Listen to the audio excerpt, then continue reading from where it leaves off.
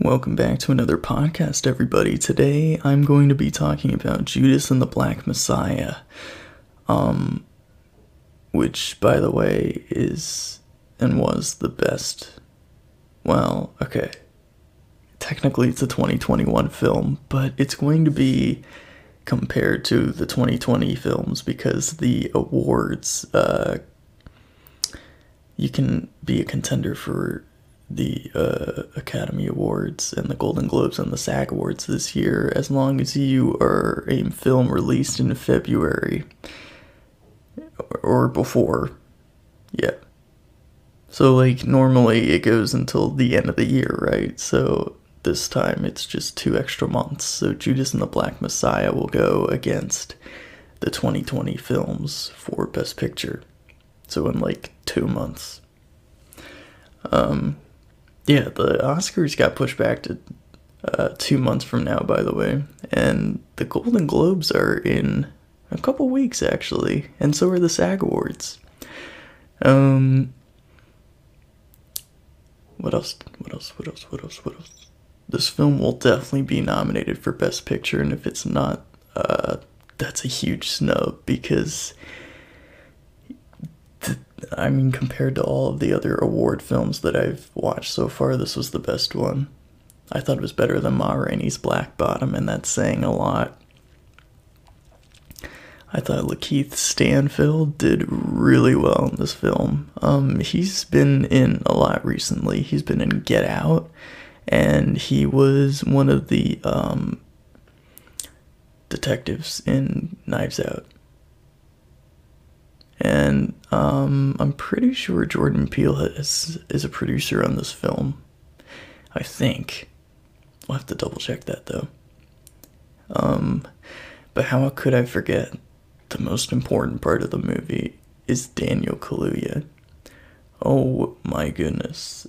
He did a fantastic job in his role. And I want him to win Best Supporting Actor at the Oscars. That would be amazing. Chadwick Boseman wins Best Actor and Daniel Kaluuya wins Best Supporting Actor. 2 black men. That'd be crazy.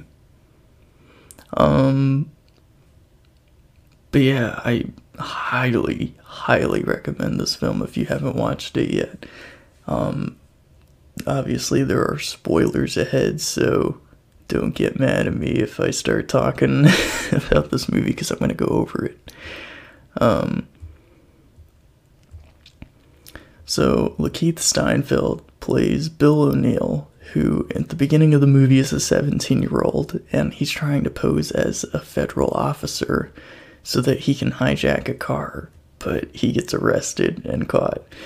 And so an FBI officer played by Jesse Plemons, who's in everything now apparently. I just saw that he apparently just got the lead role for Killers of the Flower Moon, which is Martin Scorsese's next film.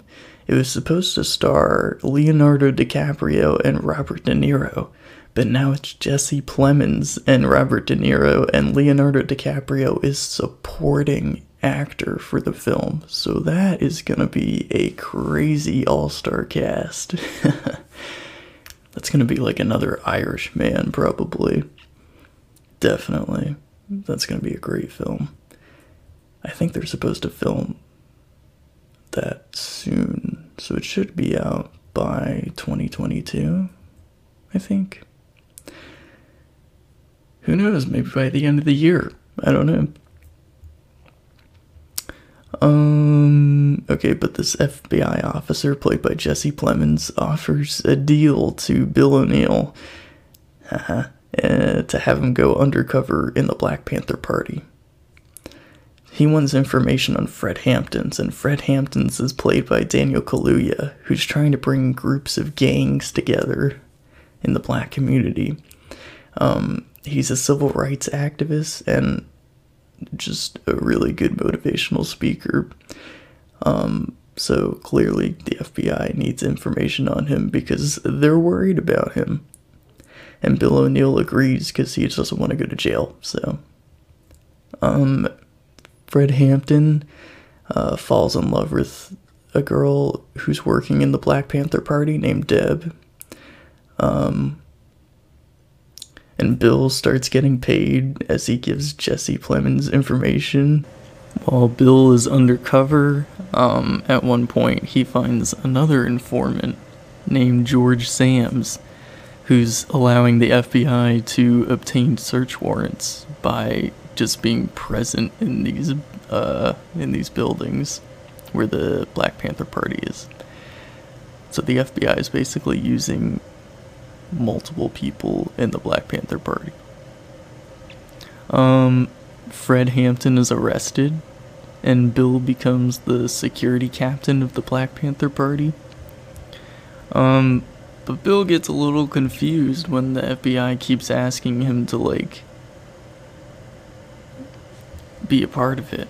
Like, a shootout happens at the chapter office, and it's bombed by police in the end, too.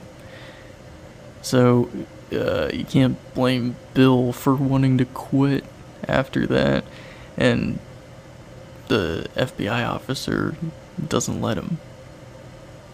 Even though they already arrested Fred Hampton, like they want him dead. It's not good. Jimmy Palmer is killed, and a Black Panther Party member, Jake Winters, gets in a shootout with the police officers after. He got, like, really fired up about Jimmy Palmer getting killed, so he got into a shootout with police officers. So Fred Hampton had to, like, take care of Jake Winters' mom, and it was very emotional, but very well done. Bill is ordered by Jesse Plemons to drug Fred Hampton's drink and give him try to draw a blueprint of his apartment. So the FBI organizes a takedown of Fred Hampton and a couple other members of the BPP, the Black Panther Party, and they kill everybody in Fred Hampton's apartment. Bill takes the money from the FBI, and the film kind of ends. And then we see real footage of Hampton's speeches in an interview with Bill O'Neill in 1989. That's when it was recorded. I think it actually came out in 93. But the night of the interview, when it aired in the 90s, he committed suicide. He continued to help the FBI with their missions against the Black Panther Party, and a lawsuit went against them for a bunch of money. And then it got narrowed down all the way to $1.85 million. And now Fred Hampton Jr. and his mom serve as chairman and board member of the Black Panther Party Cubs. Overall, I thought this was a fantastic film, and I really hope that this wins Best Picture and gets the recognition that it deserves, especially Daniel Kaluuya. He should definitely get some recognition. So yeah, that's Judas and the Black Messiah. Maybe I'll break it down even further, like, over major scenes. Maybe I'll do a commentary on it at some point, because I really liked this movie. Now I'm gonna say it's 4.5 out of 5 stars. Let me know what you thought if you watched Judas and the Black Messiah, and let me know what you guys want me to review. And as always, be nice to each other out there.